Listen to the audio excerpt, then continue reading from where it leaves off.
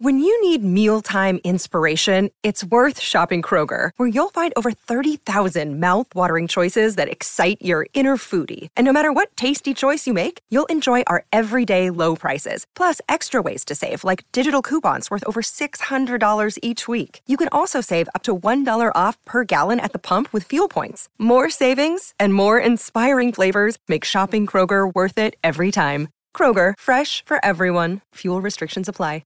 Another day is here, and you're ready for it. What to wear? Check. Breakfast, lunch, and dinner? Check. Planning for what's next and how to save for it? That's where Bank of America can help. For your financial to-dos, Bank of America has experts ready to help get you closer to your goals. Get started at one of our local financial centers or 24/7 in our mobile banking app. Find a location near you at bankofamerica.com/talktous. What would you like the power to do? Mobile banking requires downloading the app and is only available for select devices. Message and data rates may apply. Bank of America N.A., member FDIC.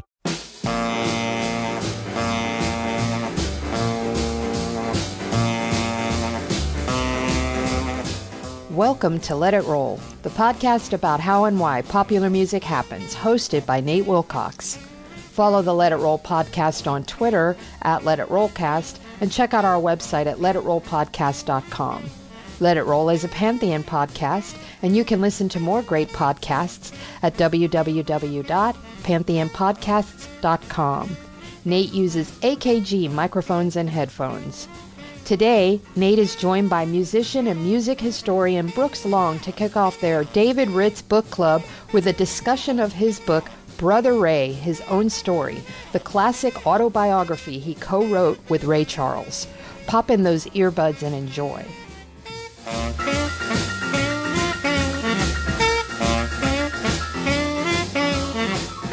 It's time to let it roll.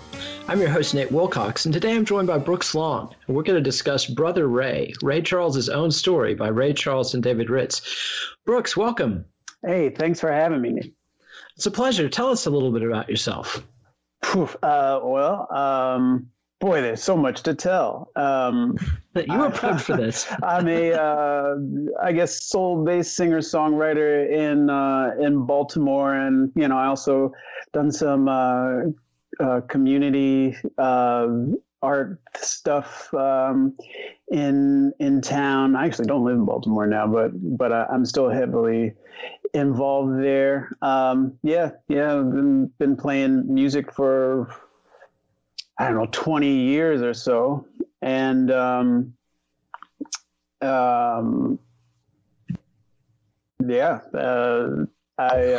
elevator speech is off, but I've also done some work in music folklore in Baltimore, but I'm interested in it all over the place. So I love your show, and I'm glad to be here.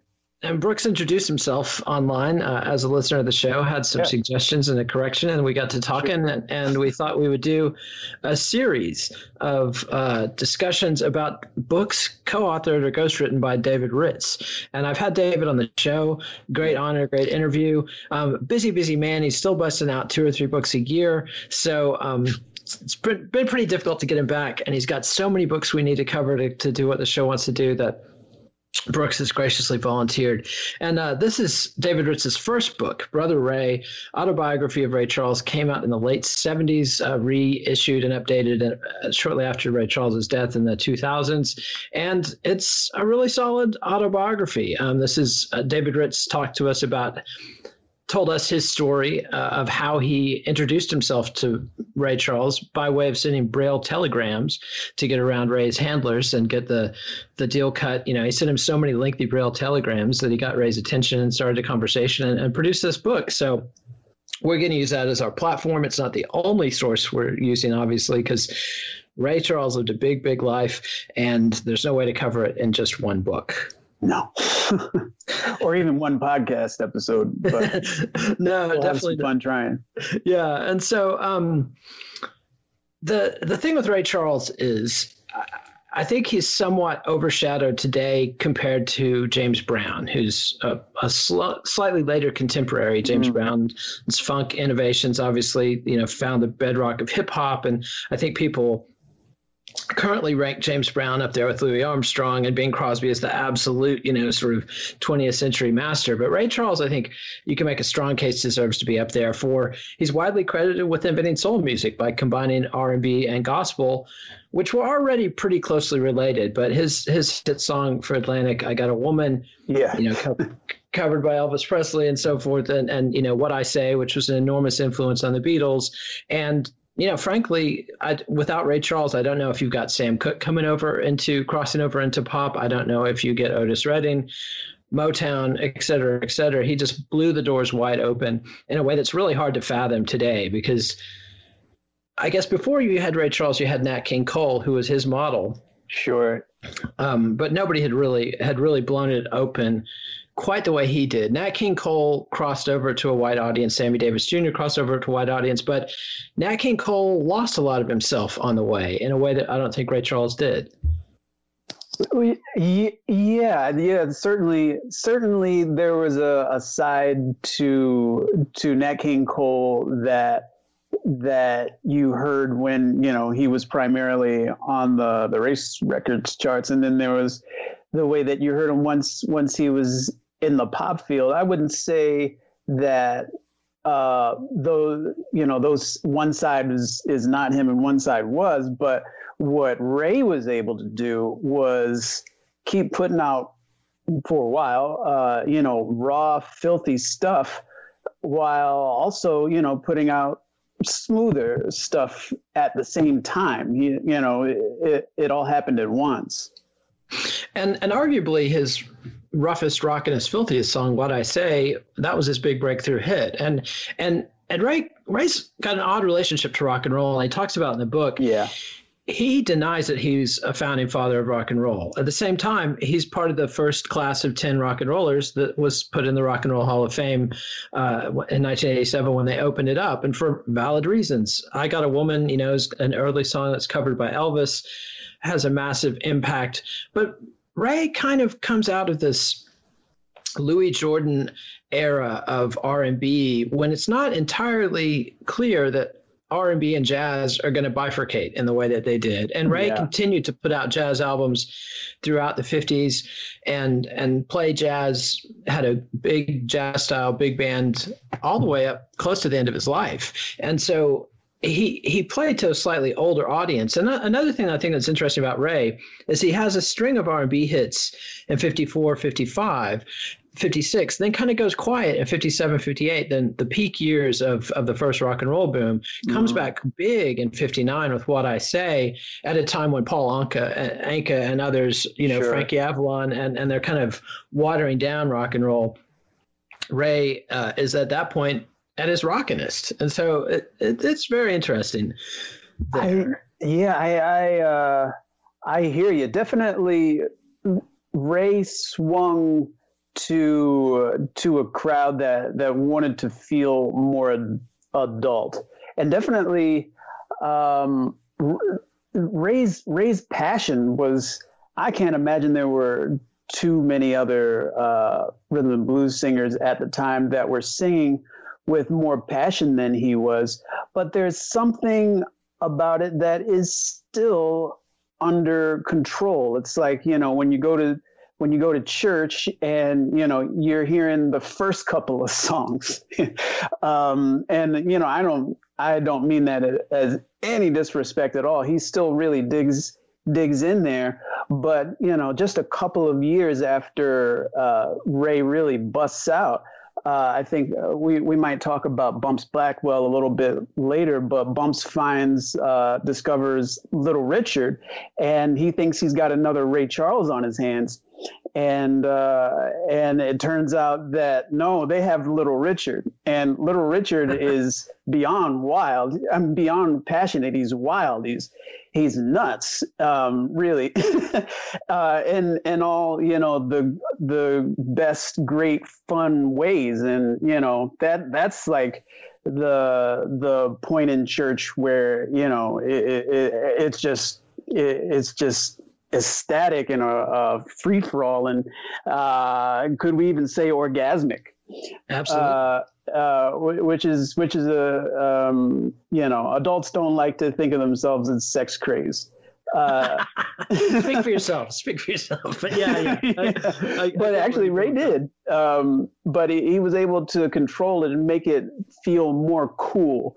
Little Richard didn't have time for cool.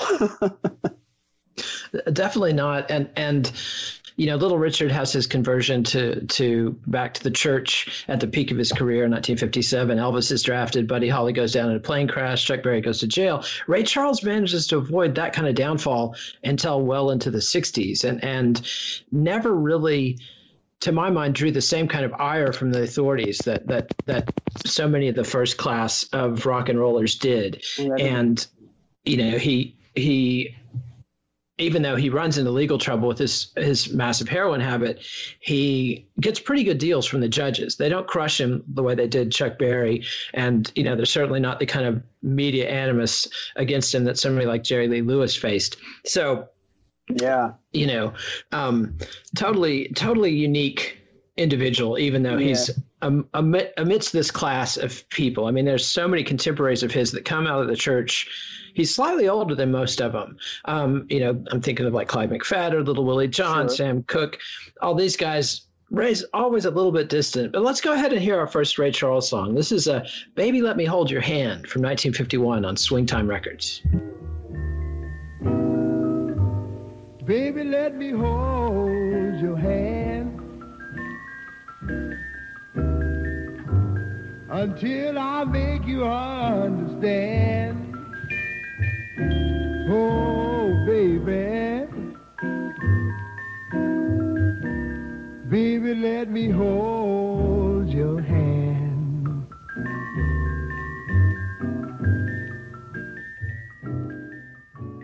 And that's Ray Charles doing Baby Let Me Hold Your Hand from 1951. And you can definitely hear not just the Nat King Cole, but also the Charles Brown, the singer of Driftin' Blues and Merry Christmas Baby, which, like Ed Ward told us, was the biggest selling black record until Thriller. Ray Charles is one of these cats who's so talented that he can do anything.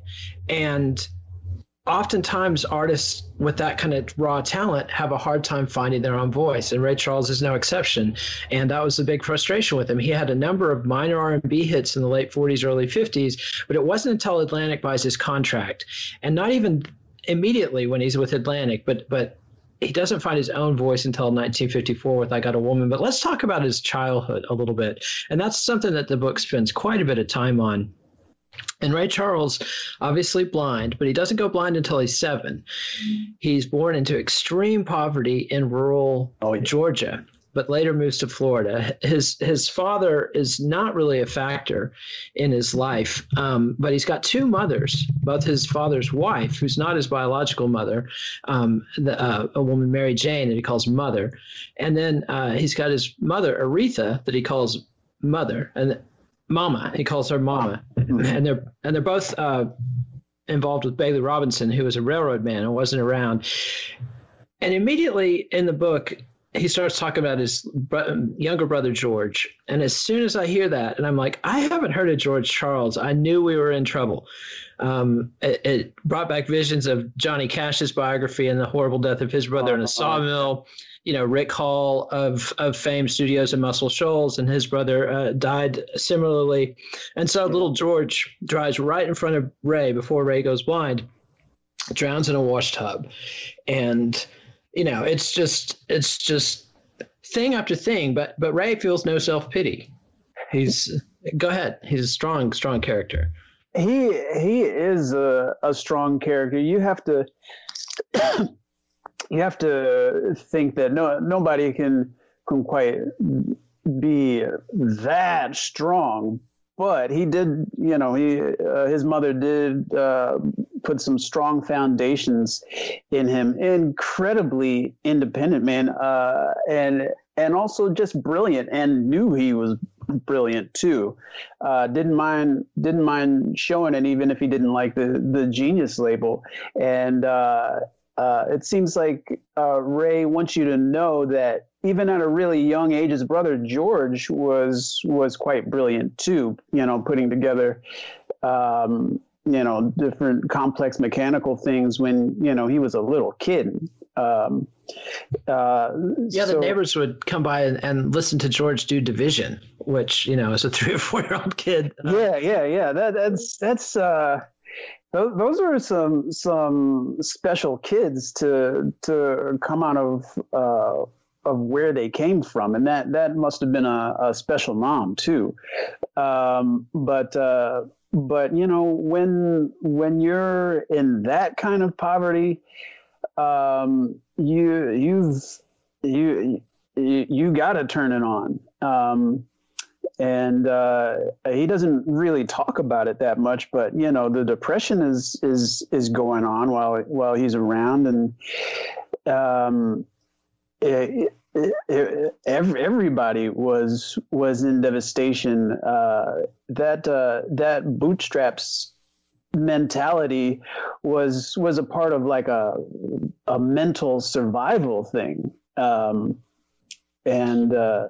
Absolutely. And they moved from Albany, Georgia down to Greensville, Florida. But the one thing about Ray Charles that's very different from, say, James Brown, who's growing up in this north, Brown is up on the South Carolina, Georgia border, but James Brown's got a life of privation in every way because his family isn't strong together and his father's probably abusive. Yeah. Whereas Ray's father is absent, but between his two mothers, his biological mother, Mama, Rita, and the legal wife of his father, Mary Jane Robinson, who he called Mother, he's got a very loving family, and they've got a pretty cohesive, it seems like they've got the classic sort of culturally cohesive country upbringing. Like he grew up in a small town, knew the neighbors, knew the church folks. They go to church every Sunday. That's where Ray's first exposed to music, and obviously the gospel music he learns in church is going to be a big factor. But immediately he's hearing boogie woogie piano from a guy named Mr. Pitt, who runs the general store and who takes Ray under his wing from day one and shows him things on the piano. And so and Ray talks about this, that music was inside him from the beginning and is this palpable force in his life. And that makes me think of Aretha Franklin. She's the only other person that comes to mind. Sure. With that kind of talent, where it's just obvious to everybody from day one, this is a special child with a special gift. And, but Ray's blindness complicates that. And his mama emphasizes, Ray, you got to look after yourself. And she's letting him chop wood. He's riding bicycles, running all over. And a lot of neighbors are tutting that, she's being too free with this child, but it turns out it was absolutely the right thing to do. But sends him off to a school for the blind. And I believe Augusta, Florida? I'm blanking on where the school was, but sends him off to what is it, Tallahassee? It might be Tallahassee, but sends him off to school for the blind. And it reminds me of A Christmas Carol when Ebenezer Scrooge is the only kid who has to stay home on Christmas break. Ray Charles was very much in that same boat. Yeah, whereas his little mama couldn't afford to come to send him, train fare to come home for Christmas break, so he had to stay at the school by himself. But unlike Ebenezer Scrooge, he doesn't turn to the dark side. He very much stays engaged with people, and music is a big part of his line. And and then in school, not only does he learn to socialize with other blind kids and carry himself, and navigate that social pecking order, but he's exposed to classical music. And they don't talk about it in the book, but he learned classical music by way of Braille, which is an incredible thing to imagine doing. Yeah, he's memorizing, whole passages through Braille, which is an amazing thing, for us sighted people, maybe for certainly Ray Charles in the book just sort of takes all this for granted. There's all these crazy things, or things that, to me, my sighted self would consider to be really, really challenging things if you're blind. But, he talks about it like, I was just walking down the street, you memorize, little cracks in the street, and, you keep on moving. And it's like, Jesus. yeah, you ride your bike. I know what the terrain is, when I'm riding, so it's fine. And and you almost forget sometimes when you're reading about his life that the guy is blind. And yeah, it really is incredible that he can just, read some Braille and memorize all of that and make it happen on the piano. And of course, if he messed up, it seemed like it was pretty strict. If he, messed something up, then he was going to know about it from his teachers. Absolutely. And that kind of disciplinarian streak is something that carries over to Ray's life as a band leader. Like one of the documentaries I was watching, he said that a complaint he sometimes got was that he would hear secondhand from new musicians in the band. He doesn't even know I'm in the band. And they say, well, why don't you try playing a wrong note? Then Mr. Charles is going to know you're in the band real fast. And that discipline is definitely a theme that runs throughout his story. And it's somewhat. There's yes. Musical discipline and professional discipline, but personal discipline is a different matter. Although he never let it prevent him from taking care of business. No. And at quite a young age, I think he's 14 when Mama passes away, and he's at school. He's unable to be with her, and this is the one time he shows that he discusses real weakness. And it took him like a week. He basically goes catatonic when he gets home. And one of the church ladies from the community basically slaps him to his senses. And I think it's very telling that Ray came from a community and a church community, and that people who looked out for each other. And despite the material poverty, they had real community, and that's just bottomless strength there. And let's go ahead and hear our second song. And this is we've been talking about a lot, and I considered picking some other songs, but I think I Got a Woman is just too pivotal to Ray's career in American music. So this is I Got a Woman from 1954 in Atlantic. Way over town, that's good to me. Oh yeah, say I got a woman way over town, good to me. Oh yeah, she give me money when I'm in need. Yeah, she's a kind of friend indeed. I got a woman. And that was Ray Charles' legendary I Got a Woman on Atlantic Records. And that's the record where he comes in the studio. He's got his own band. He knows exactly what he wants to do. The first couple singles he had put out on Atlantic, the first one, Mess Around, was one that was actually written by Ahmet Ertegun, the owner of Atlantic Records. But they knew Ray needed direction, and much as they would later help Aretha Franklin find herself by getting back to soul in the 60s, they were aiming to get Ray Charles closer to, gut bucket blues and up-tempo R&B. But it was only when Ray himself had the vision for what he wanted to do and puts I Got a Woman together that he really crystallizes as Ray Charles, invents soul music. You got everybody's listening to this. Sam Cooke, you can imagine. We know Elvis Presley was listening to it because he cuts a cover of it in very short order. But let's get back to our story. And the next step Ray does is he leaves school early and goes on his own to a number of cities. I think he goes to Jacksonville and Orlando and just hits it. I mean, has maybe a tiny suitcase and goes out there as a blind kid to make his own living in music. And that's not something that would have been possible just a couple decades later. This is still an era where if you can play the piano, you're going to find some work. You're not going to starve, even if you're bone poor. But he's able to make a living playing piano in these mid-sized Florida cities. They're much smaller than they would become in our era. It should definitely be said that it took a lot of guts for a blind teenager to, go hop around to different cities and find gigs. It takes a lot of guts and a lot of confidence and, a lot of love of music. However, you are absolutely correct. The idea that he would be able to hop around and pick up the gigs that he'd need to halfway pay the rent, even 15 years ago, it's hard to imagine it. But today, oh man, it would just be rough.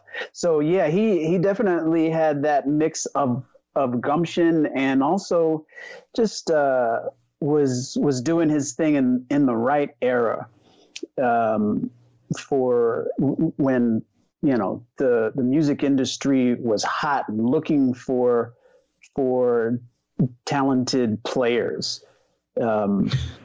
Yes, and it's not even really the industry. It's organic. It's club by club. Anytime people wanted to dance at this point, you could go to a juke joint and listen to records on the jukebox. But that couldn't compete with a live band. And so almost any place people wanted to go and dance, they had to pay a live band. So there's an opportunity for somebody like Ray Charles. He struggles in Florida. He fails a big audition with Lucky Millinder, who's a major band leader of the time. And that's a real wake-up call to him, because I think as talented as he was, he probably took it for granted that he would pass that audition. And it was a real cold slap in the face. And he realized he needed much more seasoning, and ends up going to Seattle, of all places. Like I guess he was intimidated by New York and Chicago, even LA, but he goes up to Seattle and he meets Quincy Jones. And you mentioned Bumps Blackwell, who's later famous for producing Little Richard and Sam Cooke. So it's already one of these stories where you've got a mega talented person who's attracting mega talented people before they're famous. You see this over and over and over again in the stories we talk about on the show, and Ray Charles is no exception. Puts together the McSun Trio and begins to have minor hits. He's on Downbeat Records and then Swing Time Records. He travels back and forth from Seattle to LA, moves to LA for a while. But like we said, he's very much trapped. I don't want to say trapped, but he's locked into being an acolyte of Nat King Cole and Charles Brown. And this is one of the things I wanted to talk about with you. We've been discussing this a little bit in preparing for the show. And to me, you know, part of Ray Charles rejecting the notion that he's a rock and roller is that he saw himself as somebody in the tradition of Nat King Cole, Absolutely. The tradition of Louis Jordan. And Louis Jordan was a swing band musician before he's the father of R&B. There's not this big border between jazz and pop and rock that would later come to exist. And Ray Charles very much saw himself in the mainstream as somebody who's a jazz-based pop performer. And I was going to argue that he was kind of the last of that breed, but you argue that he actually inspired many successors. Oh, I think in a way you're absolutely right. And you're 100% right about the way that Ray feels about himself. I think a lot of times musical innovators just aren't able to quite see over the mountain that they're climbing. And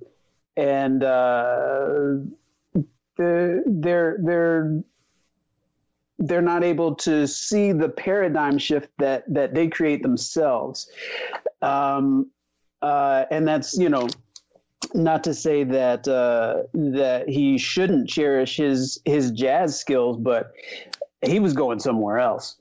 But he needed those jazz skills to be who he was. In so many ways, Ray Charles is just an artist that's sort of like in these in-between worlds, you know, modern and old school. And there was a time where you had to have jazz chops. You had to have these chops to really show that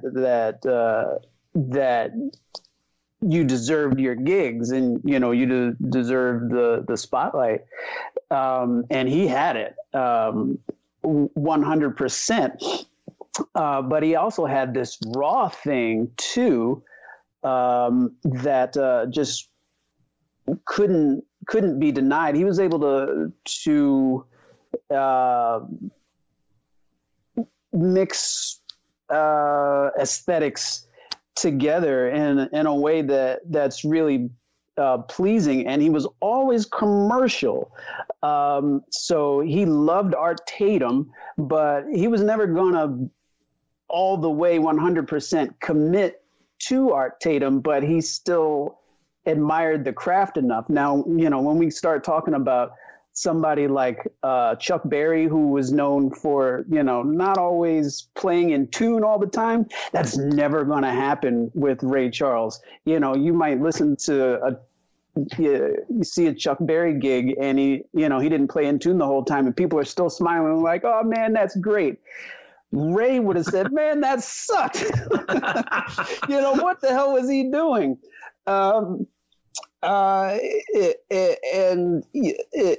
This really goes back to how he felt about himself and how he didn't see himself as a rock and roll musician. And in a lot of ways, he's right, because the aesthetic before rock and roll, at least in the mainstream,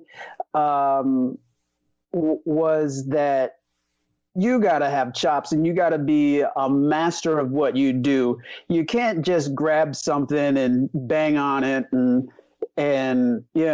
think that you're doing anything. No. You got to go through the motions. You got to learn some stuff. You have to be able to play the songbook. Yeah, exactly. You got to be able to play that songbook.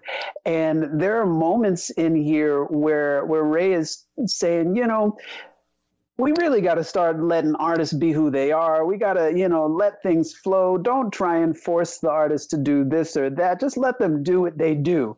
And then a couple of pages later, he's saying, but let me tell you something. You got to, if you don't, master your instrument, if there's this world that rock and roll and later hip hop sort of obliterates. To a certain extent with hip hop. And we'll talk about how Ray keeps that alive after a quick break from a sponsor. And as you were saying, Ray is somebody who sees himself not in this new rock and roll rebel tradition, but as a continuation of the tradition of American entertainers, very much in the steps of Nat King Cole, who was very much in the steps of Frank Sinatra and Bing Crosby, and had not only, Ray was always very focused on appealing to a black audience and knew he was delivering the goods that they wanted, but he had bigger sights. He wanted to be an all-round entertainer, an absolute superstar. Yeah. And I think one quick point that I think ties into what you're saying, David Ritz at the end of the later version equates Ray with Louis Armstrong, who near the beginning of his career has, this big explosion, this big innovation. And there's a period of time where everything is just new. And then he settles into, this using that innovation to spread himself out sort of horizontally. And what was once startling now becomes like a comfort. That's sort of what Louis Armstrong did. And Ray Charles was that way too. He didn't want to rock the boat after a while, and he didn't really need to. Absolutely. And I've always sort of underrated Ray's jazz stuff. And preparing for the show, I went back to listen to some more of it. And it was really, I was watching the 1986 documentary, which is at least half live performance footage from Ray with a symphony orchestra playing. He's got a rock rhythm section, piano, bass, drums, guitar. But then the rest of it is a symphony orchestra. He doesn't have his big band. There's no horns. It's all strings. And I realized what he was doing with that jazz stuff. He was laying the groundwork to establish himself as a serious musician at a time when there was no audience for serious rock. The rock revolution happens in the late 60s with albums like Sgt. Pepper's and later on Marvin Gaye's, What's Going On. There's no analog for that. If you wanted to be a serious album artist, you had to cut jazz, classical, or folk, basically. And he cut jazz albums. He also did some big band albums. And then, of course, has his massive crossover success on ABC Paramount with country albums. And I think those jazz albums it was a sort of a strategy where he establishes himself as a gut bucket R&B gospel guy with I Got a Woman. Then he establishes himself as a legit jazz guy, somebody who can go to the Newport Jazz Festival and more than hold his own, that can steal the show, that can, play with Milt Jackson, do duet albums. And the term soul originally applied to jazz as much as any other genre. And Ray Charles is very critical in that. Right. And then when he does the country stuff and crosses over to this massive pop audience, he's fully established. He's a supper club guy. He's a guy who's, if like studying Motown, I've always been frustrated. Why do they have the Supremes doing these, Broadway songs? And why are they trying to do, playing at the Copacabana and stuff like that? It's because Berry Gordy had watched what Ray Charles did and Nat King Cole and others. And what seemed like the only road to a career with real longevity was breaking into those supper clubs and being an A-list act that could present jazz. And, when I was watching Ray doing that live show from 1986, one of the songs he does is You Can't Take That Away From Me, which I believe it's a Cole Porter or Gershwin song. I associate it with Frank Sinatra. Ray does it absolutely brilliantly. And to somebody from my mom's generation, Ray's generation, the silent generation between the World War II people and the boomers, that really meant a lot. That meant you were a credible artist. You were somebody serious. You were somebody respectable. And, I remember my mom and dad having the Ray Charles Modern Country album in there with their Mahalia Jackson. I mean, they had like 6 albums, and it was, the New Christy Minstrels.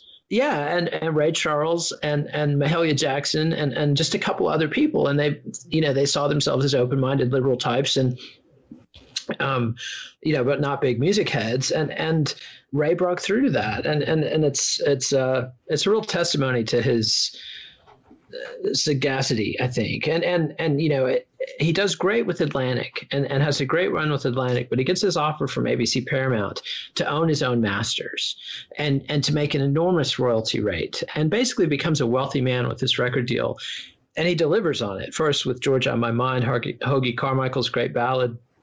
And then that's, again, another example of what I'm talking about, where he's confronting the quote-unquote Great American Songbook, the Broadway song tradition, art song tradition, that people like Ella Fitzgerald and Frank Sinatra and his hero, Artie Shaw, had made. And that's another thing. Ray goes back and forth and talks about white music in different ways throughout the book. Mm-hmm. But he's very open that he was a kid who listened to the Grand Ole Opry every Saturday night, that he was a legit country fan from day one.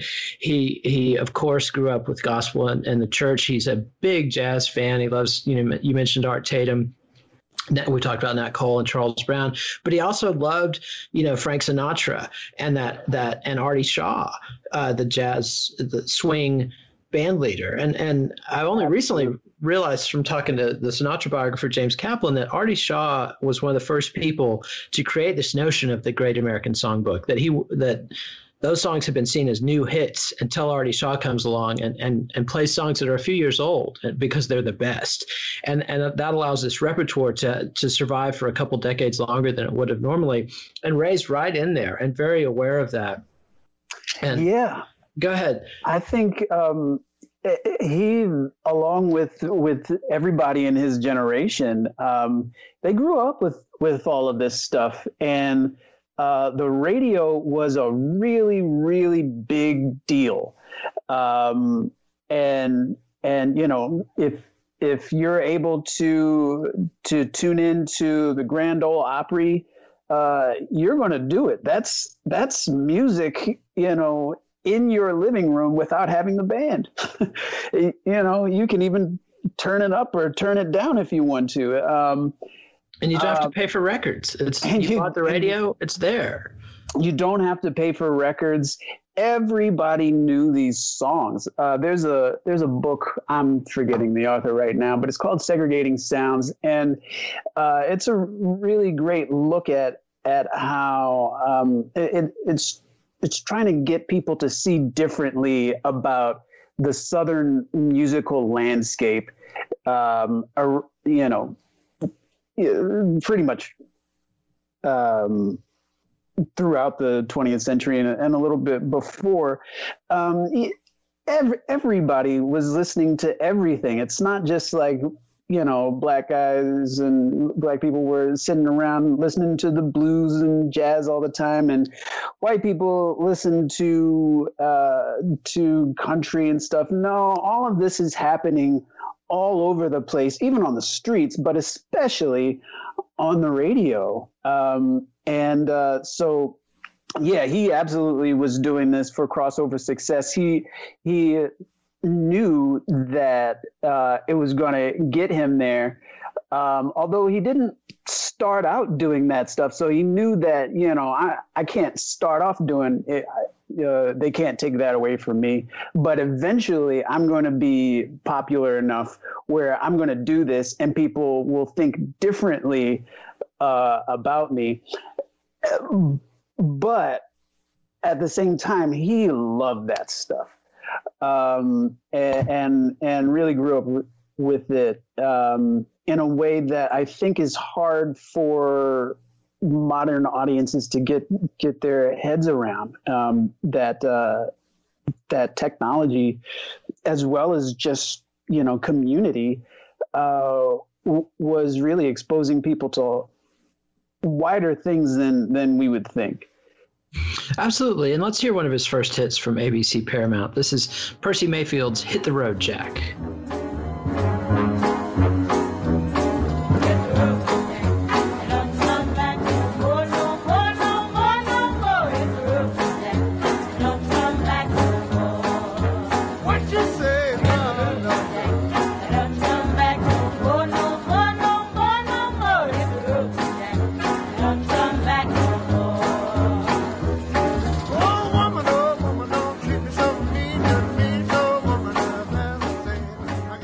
That's Ray Charles doing Percy Mayfield's Hit the Road, Jack. And you hear the Raylettes here. And this is something he's doing. He starts his own band in Texas.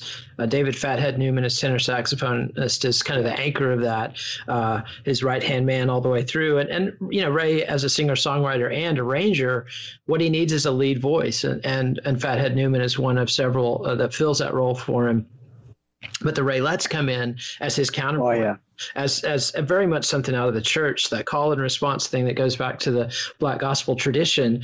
And, this is a massive, massive #1 hit and establishes Ray, this trifecta of What I Say as his last Atlantic single, and then Georgia on My Mind and Hit the Road, Jack. One of them. Yeah, just boom, boom, boom, really puts him at the top of the music field. And then when he follows it up with modern sounds and country western, and now I'm blanking on the Don Gibson song that is his absolute biggest song of his career. But was that Crying Time or no? I Can't Stop Loving You. Loving You, right? Yeah. And also Carl Hagstrom Miller is the guy who wrote Segregating Sound, which is still thank you, yeah, on my to read list. But yeah, so Ray just absolutely conquers the world in this period, and the book does a great job of covering all this stuff. But and then his struggles with heroin become a big part of the narrative, and he's arrested, I think, in 1961, and again 1964, and then 1965 he has to take a year off, put himself in the hospital, beg for clemency from the judges, but he gets it.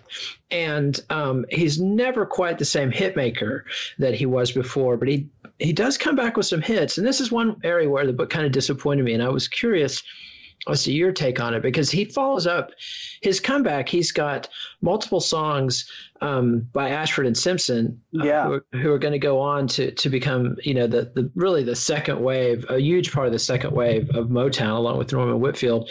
And there was another woman that co-wrote those songs with him, Joe Armistead, yes. And these are just classic songs that directly confront his drug problems. Let's Go Get Stoned and I Don't Need No Doctor. And they're not massive hits, but they very much established Ray as unbowed. He's playing up-to-date material, and he's indirectly addressing, his problems and not apologizing, not backing down at all.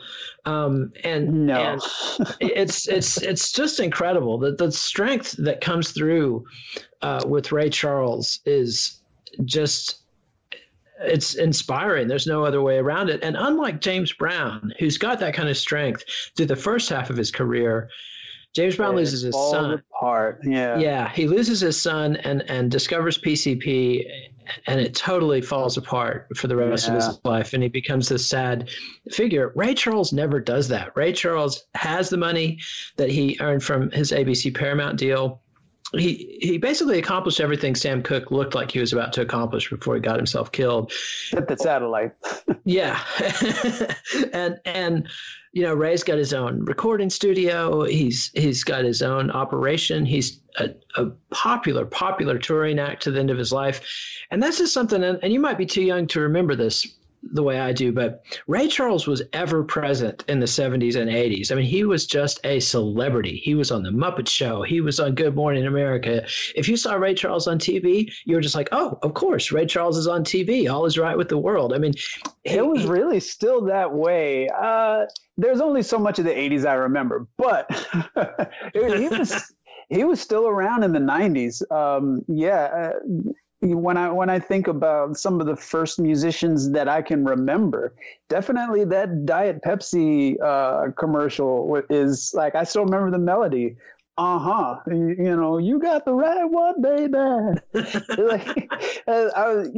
I associated Diet Pepsi with Ray Charles and Ray Charles with Diet Pepsi. And they just don't give those endorsements away to anybody. No, he was earning his paycheck on that. I mean, absolutely, and he was all about the paycheck too. Oh yeah. But I think you're right. There aren't many musicians or individuals, period, that are able to maintain their addiction and maintain their careers and their sanity and all, and also get beyond it and survive and have a really thriving career as well. Ray throughout the book is unapologetic about what he did, and also maintained that I can go on without it, which I think those things seem to be mainly true. Although I've heard in interviews that David Ritz says that he was still smoking weed and drinking gin and syrup every single day. So he had his substitutes. Yeah, they call it marijuana maintenance in AA, and I think he was a practitioner. But unlike somebody like Johnny Cash or Ozzy Osbourne, where they have these legendary cleanup moments, and then they're constantly falling off the wagon, or if you ever see them live, maybe they've got needle point pupils or something. Ray's somebody really feel like did clean up his act, at least from the heroin, but the womanizing is totally unrepentant. And the two of those things had a really negative effect on his marriage and his parenthood. I mean, if you see interviews with his kids, they'll talk about walking in on Ray, shooting up and cutting himself and bleeding everywhere and not even being aware of it. Or, he had a 27-year marriage with one of his wives, and that, ended in 1977. Because of the womanizing and the heroin. So he was, no rock star is going to be an easy partner. And Ray was certainly no exception. And I think a lot of the stuff, the joke was about, if you're going to be in the Raylettes, you got to let Ray. There's definitely this undercurrent of misogyny, exploitation of women that would not go over as well today as it did when he was alive. No, and what is so interesting, I think, unfortunately, that was somewhat par for the course in the entertainment business and probably in society in general. Not to excuse it at all. But Ray has some stuff in here where it really sounds like he totally gets feminism, and that he says women have been getting hell for a long time and they don't deserve it. And some stuff you read in here is just incredibly modern, and when when he talks about his feelings on drugs too. You might be thinking that you're reading some article from yesterday, and then again, he's got this modern thing and he's got this old school thing. At the same time that, he talks about how women really need to get their due. At the same time, he's talking about, convincing a woman to stay at the orgy and stuff like that. And it's like, whoa. Yeah. And then he talks about his kids. And at some point you're like, and then I had this kid, and then I had that kid. And then this other woman starts coming and saying, I got her kid. And I'm like, Ray, how many kids do you have?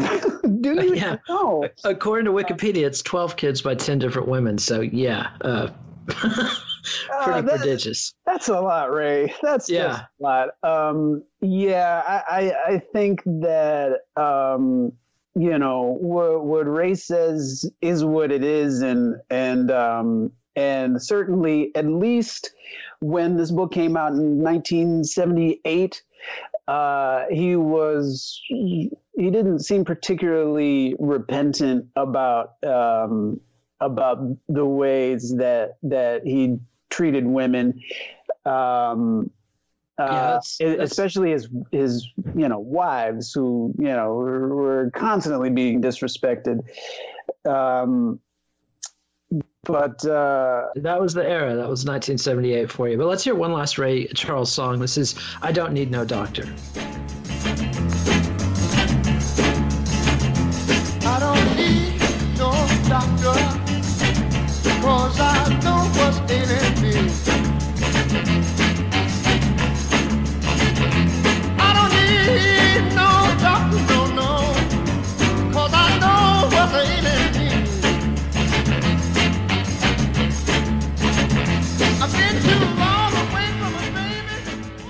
That was I Don't Need No Doctor, Ray Charles in the late 60s, written by Ashford and Simpson and Amistad.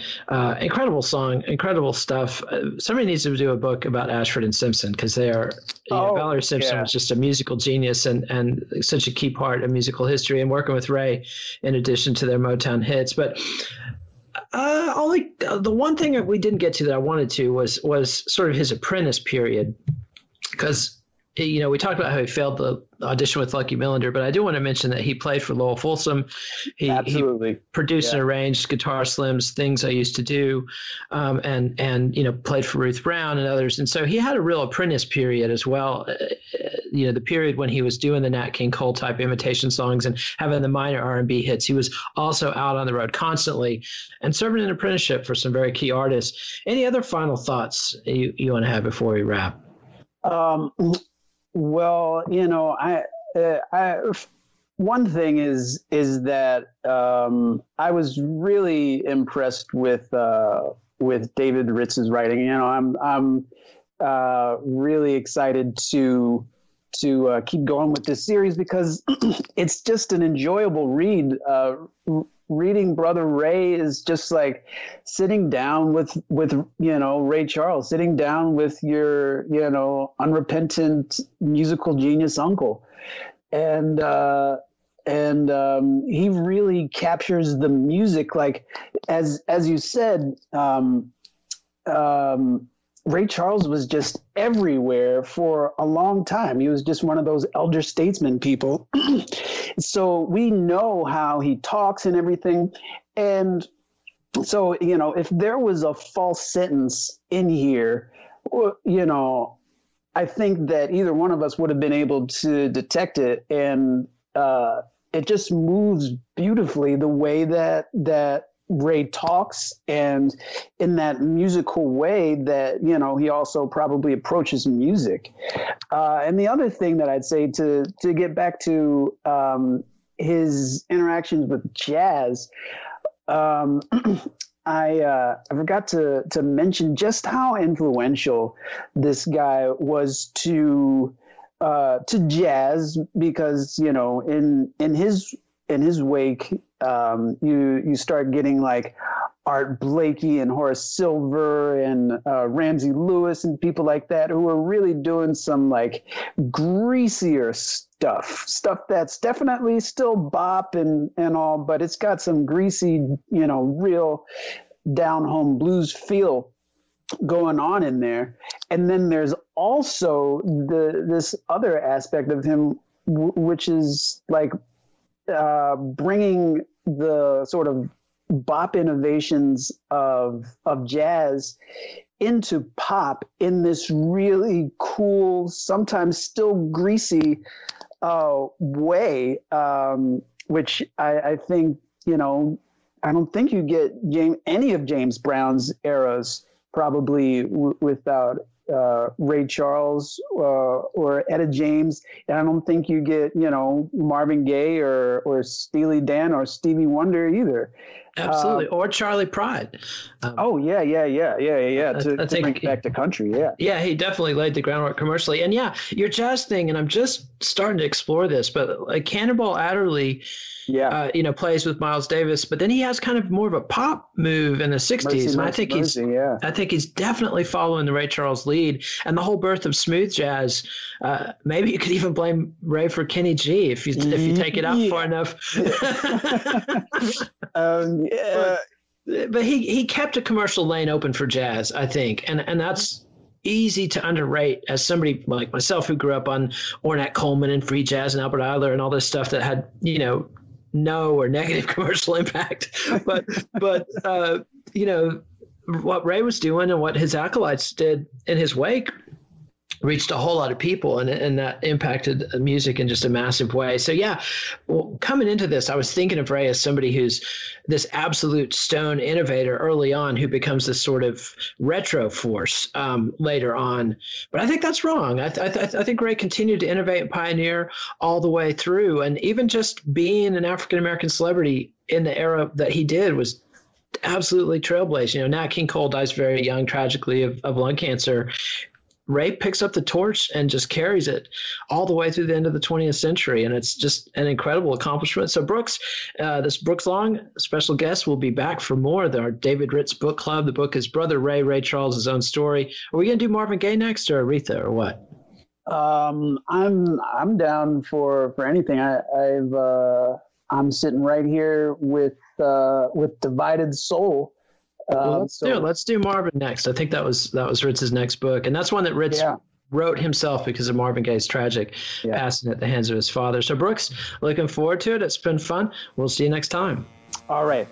Great talking with you. Follow the Let It Roll podcast on Twitter at Let It Rollcast, and check out our website at letitrollpodcast.com. Next week, Nate will be back with music journalist and music biz veteran Michael Oberman to discuss his book, Fast Forward, Play, and Rewind, a chronicle of the touring musicians of the late 1960s, including some legendary anecdotes about David Bowie's first visit to the USA. Let It Roll is a Pantheon podcast, and you can listen to more great podcasts at www.pantheonpodcasts.com. Let It Roll is dedicated to the memory of Ed Ward, Russell Thomas, and Danny Park.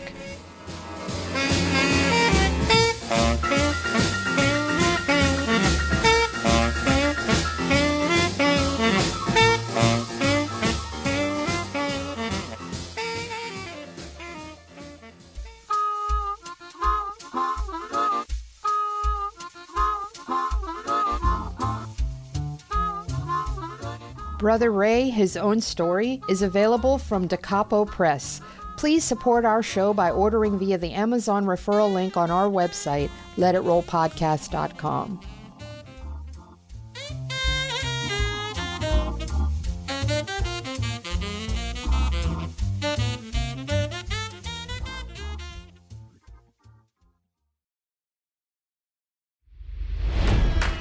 It's NFL draft season, and that means it's time to start thinking about fantasy football.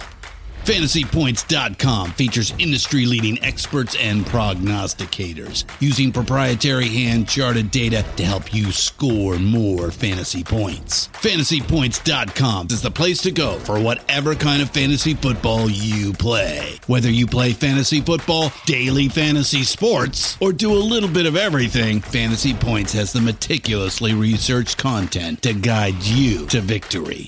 And why wait for the fall? Fantasy Points also covers the new spring football league, the UFL. Join the guru, John Hansen, Scott Barrett, Joe Dolan, and other massive names in the fantasy football universe with an exclusive offer. Use code Pantheon for 15% off any Fantasy Points package, including the all-in package, with access to every article, tool, and data nugget that Fantasy Points has to offer. That's FantasyPoints.com and code Pantheon for 15% off at Fantasy Points. FantasyPoints.com, code Pantheon. Score more fantasy points.